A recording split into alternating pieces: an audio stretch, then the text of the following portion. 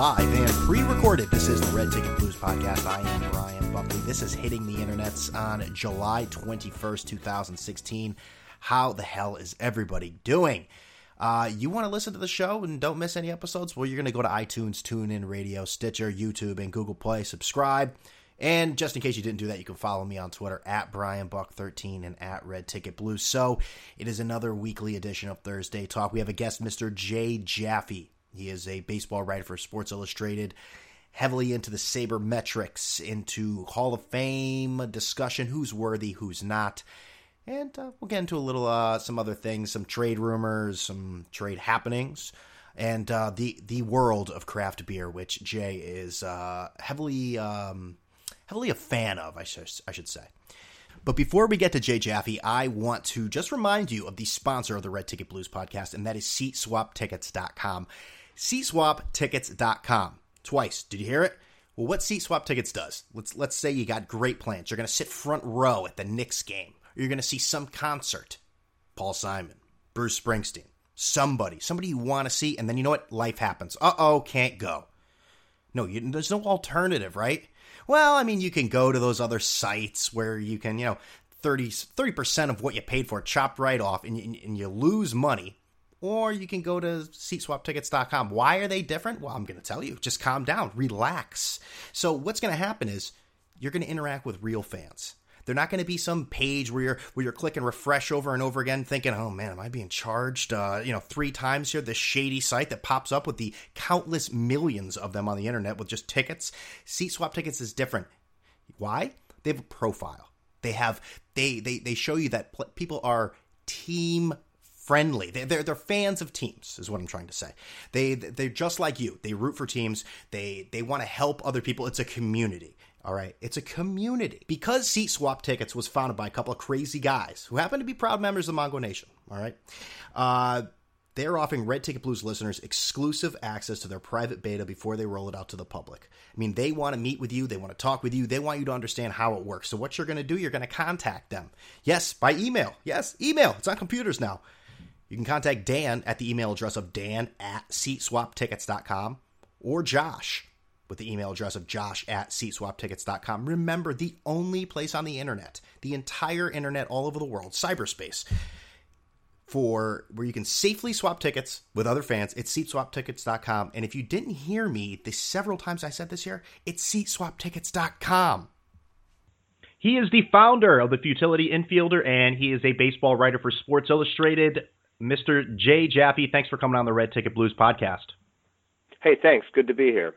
All right, so let's jump into this, Jay. Let's go full bore, as they say, or some say. The New York Yankees are 1 game over 500. That's usually one of their 3 spots, below, at, or above. And they're still playing tricks on the fan base. They got a 3-game winning streak going as we speak here on Wednesday night. Please tell me and the rest of the Yankee fans, this team isn't good, right? Remind us. And they need to sell, right? Yeah, this is not a good team. I mean, they've been outscored by 30 runs overall. They've got, at best, 1.5 good starting pitchers. Masahiro Tanaka has generally been pretty good when he's gotten that extra day of rest. CC Sabathia has had a nice little bounce-back season, but, it's really tough to string together the 5-game winning streak that they need or the 10 out of 12 that they need or something like that when you've got the quality of starting pitching that they have. I know it's something that they haven't done in a good long time, but they really do need to be sellers. They really do need to unload as much money as they can, add some prospects and some youth to the system. They've done a good job of getting a little bit younger here and there, but there's just so much dead money, and the rotation is so thin. It's time to make some changes there. Yeah, so, I mean, what I had originally written here to talk to you about was they've been rumored to be in trade talks with the Chicago Cubs. And right before we started recording here, there is a reported trade that the Cubs will send they'll send Dan Vogelbach to the Mariners from Mike Montgomery. Does this affect any Aroldis Chapman moving or any potential deal with the Chicago Cubs and New York Yankees? I think it's possible. I mean, I know that the Cubs don't want to part with the kind of blue chippers that the Yankees were looking for when it came to Chapman. We saw that they did a very good job last year of shoring up their bullpen in the second half by taking some chances with some low-cost guys, waiver wire types, and reclamation projects. Trevor Cahill, Fernando Rodney, and Clayton Richard. They got good mileage out of those guys. Montgomery, who is a former top prospect who's bounced around a couple times now, came up with the Royals, had a little bit of success with the Rays, a little bit of success with Seattle. I guess they've moved him to the bullpen, and he's had even more success. This is a quality arm. I think he could be a significant piece for them down the stretch. The other team I wanted to ask you about is the Los Angeles Dodgers. There's also news today. Dave Roberts, manager, saying that, Clayton Kershaw, we don't know when he's coming back. We don't know if he's coming back at all. So what are the Dodgers looking at as a trade deadline is now just under 2 weeks away? Yeah, they've played good ball since he went on the disabled list. I think they're 12-6, and they've cut about 2.5 games off the lead on the Giants. But really, this is just not the same team without him. They're like 500 at best when in games that he's not starting. They've lost Alex Wood for the year. Hyunjin Ryu worked so hard to get back, made just one start before going back on the DL.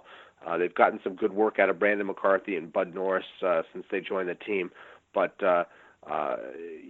just there are so many holes right now in that pitching staff, and innings concerns for some of the rookies, Julio Urias and Ross Stripling, who gave them some solid work when other guys were hurt.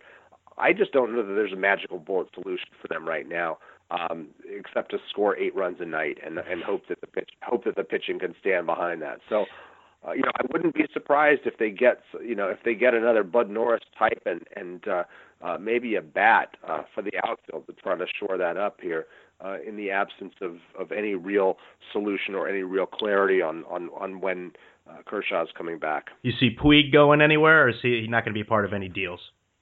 I think they would be foolish to trade Yasiel Puig. Yeah, I agree. He's been much better since coming back from the disabled list with that hamstring injury. He's done all the things they asked him to do in terms of his attitude and his tardiness problems. He is an outstanding defender who's put up highlight reel plays, a lot of them this year. I think they just got to wait it out. The bat's going to come around. This is a guy who's only cost them $14 million over the next 2 years. I don't think you're going to get anybody back who's going to give you what Yasiel Puig, a fully operational Yasiel Puig, can give them. I agree. Good contract and a lot of good years ahead of him. They'd be silly to trade him. What I wanted to jump into was there's an unlikely way that you've gone to Sports Illustrated. And what I mean by that is I think most people, the sports writer, interns at some nostalgic institution and befriends the grizzled sports writer that no one can get along with. And, it's a nice fluffy story, but yours is a little different. Tell us a little bit about how you became a baseball writer for Sports Illustrated. Well, it started, I was actually a moonlighting graphic designer who wanted to learn how to do web design because most of my specialty was in print. This was back around the turn of the millennium.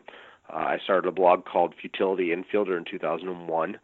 I did a lot of advanced stat stuff that brought me to the attention of Baseball Prospectus. While I was at BP, I got into the habit of writing for a larger audience about more teams than just the Dodgers and the Yankees, the two teams that I was following most closely. I grew up a Dodger fan, third generation. My grandfather was actually born in Brooklyn but was on the West Coast by the time the team moved, so never bore them the same ill will that I think a lot of Brooklynites do. I live in Brooklyn now, actually. I've been in New York City for 21 years. My friends and I have had a ticket package since 1998 to the Yankees games. So I was following the Dodgers and the Yankees closely, but I've expanded that to follow a national audience. And at some point, I think it was the Hall of Fame work I was doing and some other stuff that I was doing drew me to the attention of Sports Illustrated that they needed a daily blogger for a new blog that they were starting up called Hit and Run. And a friend of mine who's actually now my colleague, Cliff Corcoran, recommended me for it. this happened, I guess, in early 2012, mid 2012, May of 2012, I guess it was. And I've been there ever since, and it's a great platform. It's cool to be doing stuff at Sports Illustrated because of the history behind it. I love digging into the archives, the magazine archives, to find something that connects to something that I'm writing about. Certainly going through some changes there. They've had a rocky time adapting to the digital age, I think, in some respects. But we have a good amount of fun there, and it's got a great reach. The platform does, and it's cool to be part of the Sports Illustrated legacy. Yeah, I think a lot of media is maybe falling on tough times or having, mixed success with the digital age. But you're somebody, obviously, that you can see that knowledge and stats are a powerful tool. And I just quickly wanted to ask you about this. The Cardinals scouting director, Chris Correa, was sentenced to 46 months in prison for the hacking scandal, obviously. 46 months, it seems harsh, but that's the letter of the law. What do you think Rob Manfred and the powers that be in the front office of baseball do to the St. Louis Cardinals? I think there will be some kind of remedy in the form of. I think the Cardinals are going to get fined. First of all, I think it'll be a hefty, multi-million-dollar fine, and I think there will be some form of restitution in the form of draft picks and pool money that's transferred from the Cardinals to the Astros. No idea how much it's going to be or what the timetable of that's going to be, but I would suspect it's going to be, a pricey thing, like a first-round draft pick or maybe a couple first-round draft picks or something. That's going to be interesting because, we've never seen it in baseball or really any sports hacking, but when it comes to suspension, we've seen with the Patriots will take away a first-round pick, and a first-round pick in the NFL is probably worth a lot more than it is in baseball, so it will be interesting to see exactly how they'll do that. Yeah, it is, and we're in uncharted territory. That's not the first place that Rob Manfred has had to delve into uncharted territory, but I think it was inevitability with so many teams, building these proprietary systems that somebody sooner or later was going to breach one, and that the game was going to have this type of scandal on its hands.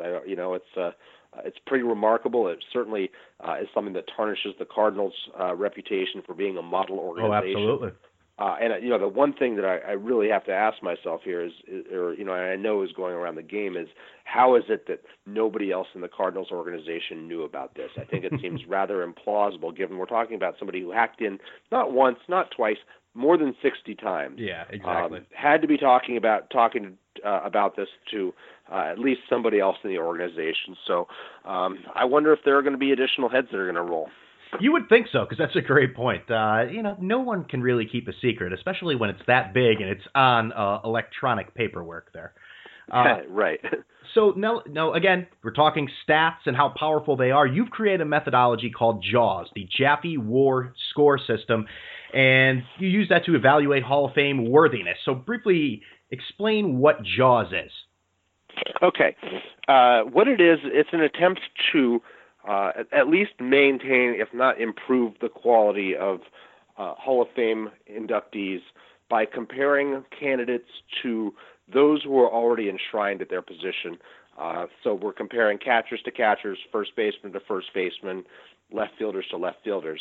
And it's using wins above replacement, so we can measure, or at least estimate the value of a player's offense and defense over the course of the wide variance in baseball history when it comes to scoring levels and ballpark effects and things like that. I started doing this in 2003, late for the 2004 ballot, back when I was with Baseball Prospectus. At that point, BP's wins above replacement player system was the cutting edge. I've since moved on to the baseball reference version of WAR, and in fact, the JAWS system is available on every player card there. You can see on, say, Albert Pujols' card that he's got how he stacks up there. And what I do is I measure each player not just in terms of career wins above replacement, but also his peak score, which I define as a player's best 7 years. There are players in the Hall of Fame who are there because they burned brightly but quickly.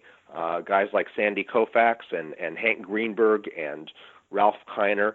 And it's easier to understand who's in the Hall of Fame and why when you look at it from those 2 points of view rather than just career accumulators. So what I do is I take the average of those 2 scores. That's the JAWS, and that is I tally the average, actually it's now the computer that does it for me at Baseball Reference, and I compare each candidate. And those who are above the average of the position or in the vicinity of it are guys I think are good candidates for election. Now, JAWS doesn't account for postseason play or historical milestones or awards, all of which are worth talking about when you're talking about a Hall of Fame player's case. This isn't designed to just be a binary yes or no. It's a tool, and like any tool, its value is in how the user uses it. And I'm gratified that there are Hall of Fame voters who take my system into consideration. Some big name people that have helped me widen the system's reach. I'm currently working on a book, final stages of the first draft of the manuscript here. The book will be out a year from now. It's called the Cooperstown Casebook on Thomas Dunn Publishers.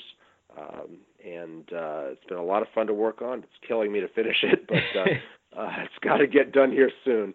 So, and I'm looking forward to the day when I can hold a hard copy in my hand. That's great, and a lot of hard work goes into that. But how awesome is that? The fact that your system, this system that you decided to say, hey, I'm going to create this system. This is available to every player on Baseball Reference, and now you have voters in the Hall of Fame actually using it. I mean, when did you hear or see that voters are actually saying, I use the JAWS system when I evaluate a player? It was a few years ago when the first of them started speaking up. I mean, it was available at Baseball Prospectus, and there are a lot of industry types who read Baseball Prospectus. So, I think it had some level of awareness. It was a piece of information in the favor of somebody like Burt Blyleven when he was all the talk of the sabermetric community as a Hall of Fame candidate.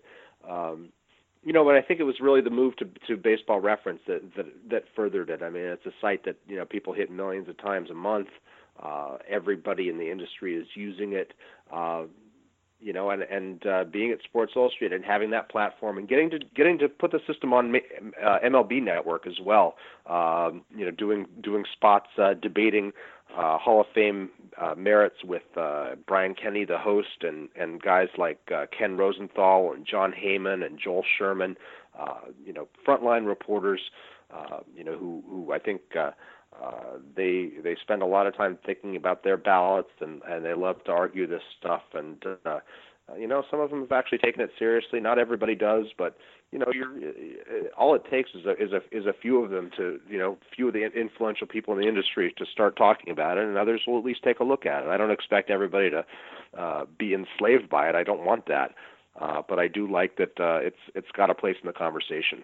I mean, that's something. I mean, again, you are proud of. I don't have to tell you to be proud of it, but I mean that's a really great accomplishment, and you're going to be a voter in a few years, and obviously the effort you put into who should be in the Hall of Fame is slightly more complex than the Mike and the Mad Dog version of reading the stats and saying yes or no. So how much does it annoy you when you see some voters solely relying on archaic stats, making it well known that's what they use, or just using it as a platform for, that look at me moment of being a contrarian? Well, I definitely don't like the latter. I mean, the look at me moment. I mean, anybody who thinks that their Hall of Fame vote is anything near the proportion of what these guys did. Even the guys who, we're not saying yes to. I mean, I spent a lot of years arguing against the candidacy of Jack Morris, but what Jack Morris has done is still hugely more important than what I did. Brought people a lot more joy. No, it bothers me, but you just build up a tolerance to it. I mean, it annoys me when somebody's spends their oxygen talking about players' RBIs or his win totals as being validating for the Hall of Fame cases. But at this point there are a lot of voices out there who will do the complaining about that. I think I get to focus on making the cases for the guys that I think are worthy, and there's certainly a lot of them. The voters have been slow to recognize not just candidates who are currently on the ballot, but you look back, representation levels are out of whack going back all the way to the early 1970s. There are a lot of guys missing from the Hall of Fame who should be there, and if I can help bring some of those to light, as well as talking about current candidates, then in hopes that those guys get in via the Veterans Committee processes, then that's better than complaining about somebody using pitcher wins to evaluate a pitcher. Yeah, I mean, like you said, baseball is a little slow to adapt, and everything in baseball is virtually slow to adapt to things. I got to ask you here, sports writers voting in the Hall of Fame, I mean, a lot of people complain there's got to be a better system, not even with just the stats, but like with the aforementioned sort of, look at me sort of thing. Is there a perfect system? Should more people be included in the Hall of Fame vote? Should people be excluded? Or is there just no one's going to be happy? I don't think you're ever going to make anybody happy, but I would like to see, I don't think the writers have an exclusive province on this. Back in the day when the Hall of Fame created, the voting system in 1936, the writers were the only ones who saw every game.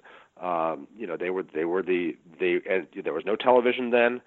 You had the radio guys, but that was still a developing medium. Now I think it would be wise to include broadcasters. I know that they're team employees. I know that there's bias involved, but I think if you at least include the cream of the crop, maybe the guys who've won the Ford Frick Award, which is the Hall of Fame's award recognized for the outstanding broadcasters, or have some kind of qualification level, similar service time to what the writers have, which is 10 full years of continuous employment for your current outlet.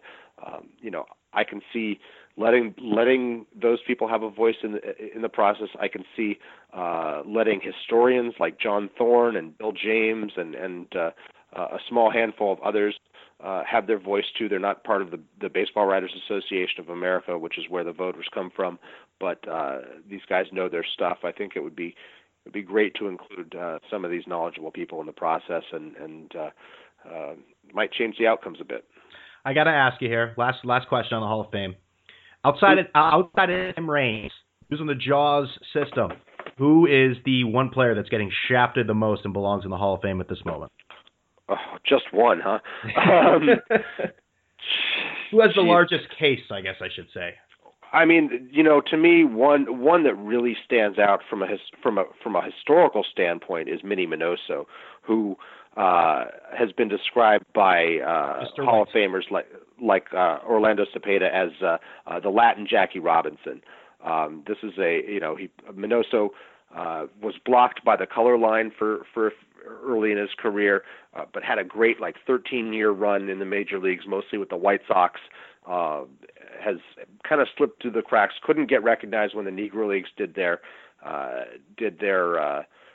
big sweeping panel back in 2006. He's just sort of caught between. Nobody's ever really taken the full measure of him, in terms of the Negro Leagues and Major League Baseball. And, I think some of his late career stuff, like the cameo appearances in his 50s and 60s for the White Sox, have kind of overshadowed just the fact that he was one of the very best ball players in the American League in the 1950s and early 60s. And unfortunately just passed away, so if he were to get in, it will be posthumously. So we're talking baseball adapting and evolving. Let's talk about, let's talk about myself, but okay.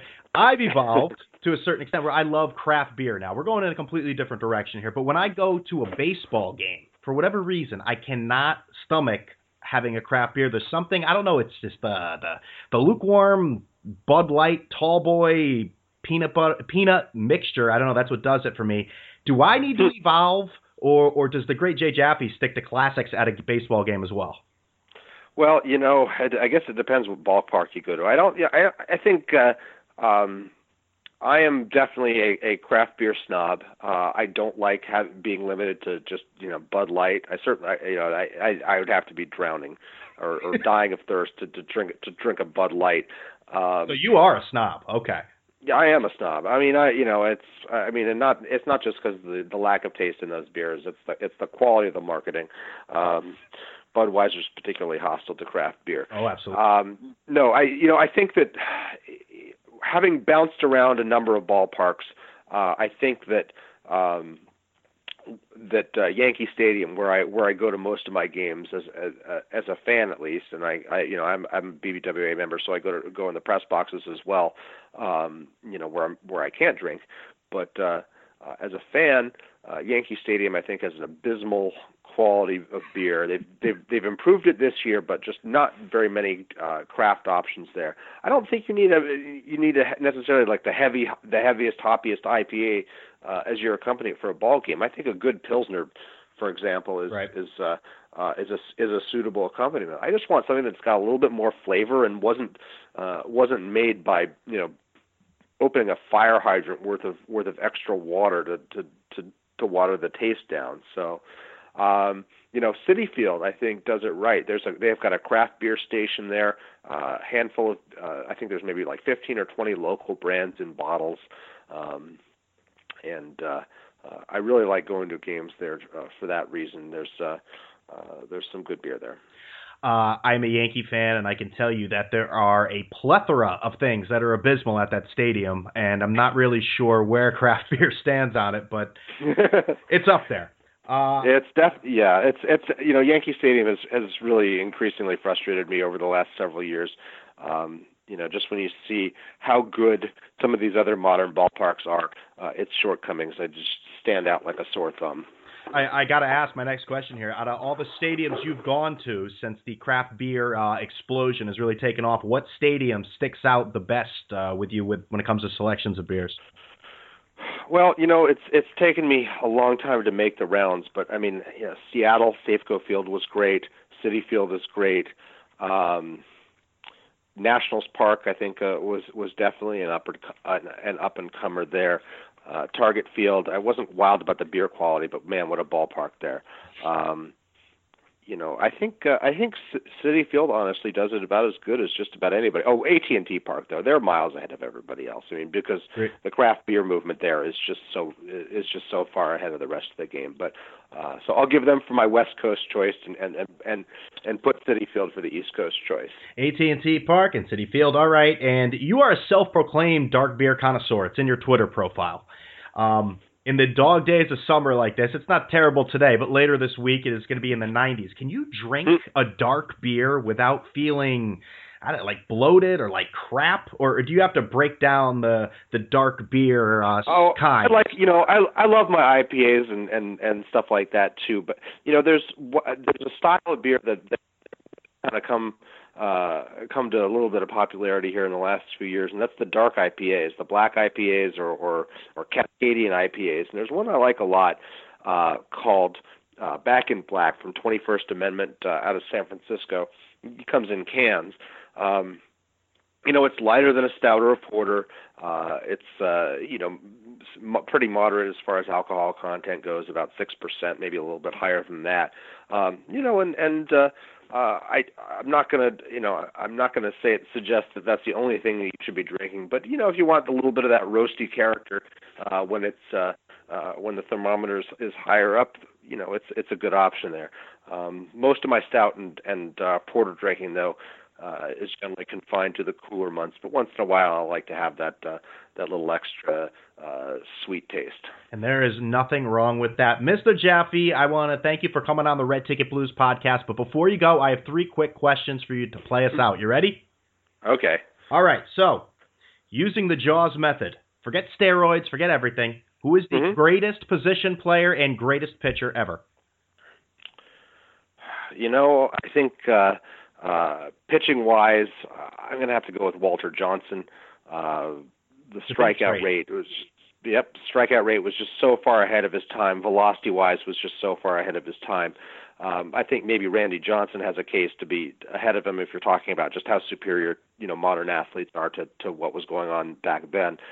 Likewise, I would say the same about Babe Ruth and Barry Bonds. I mean, Babe Ruth number one personality in the history of the game, popularized baseball, maybe even saved it with the post Black Sox scandal home run hitting.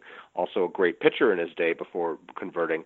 And Barry Bonds, I mean, greatest power speed combo we've ever seen. And it's unfortunate that he's remembered right now more for his transgressions and his hostility towards the media than for the great things that he did on the baseball field. But I think in time, maybe we'll get a chance to reappreciate that. I think you're right. I think healing, it's involved. I think you're right.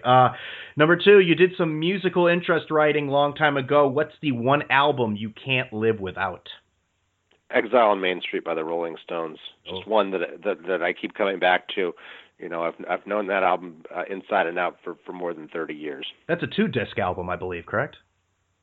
I think it was a double album. Yes, they did it on one CD though. Okay.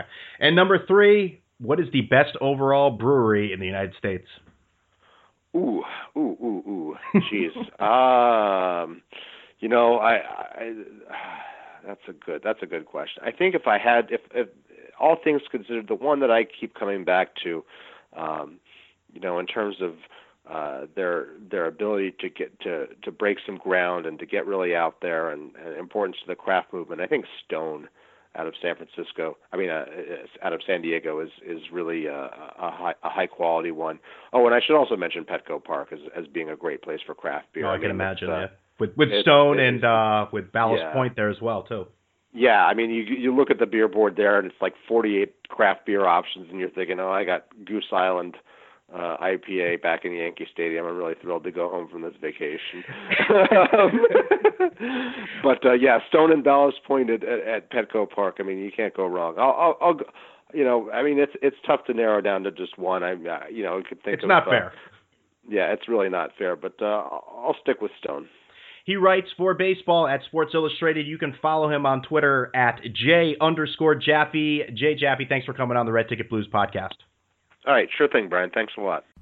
So there is Jay Jaffe, Sports Illustrated, bringing a little statistical analysis from the sabermetrics community and the Jaws community and beer. So 2 things that go great together. Hope everyone enjoyed it. Remember, you can listen and subscribe to the show on iTunes, TuneIn Radio, Stitcher, YouTube, and follow me on Twitter at BrianBuck13 and at Red Ticket Blues. So with all that being said, enjoy your weekend. I'm out of here.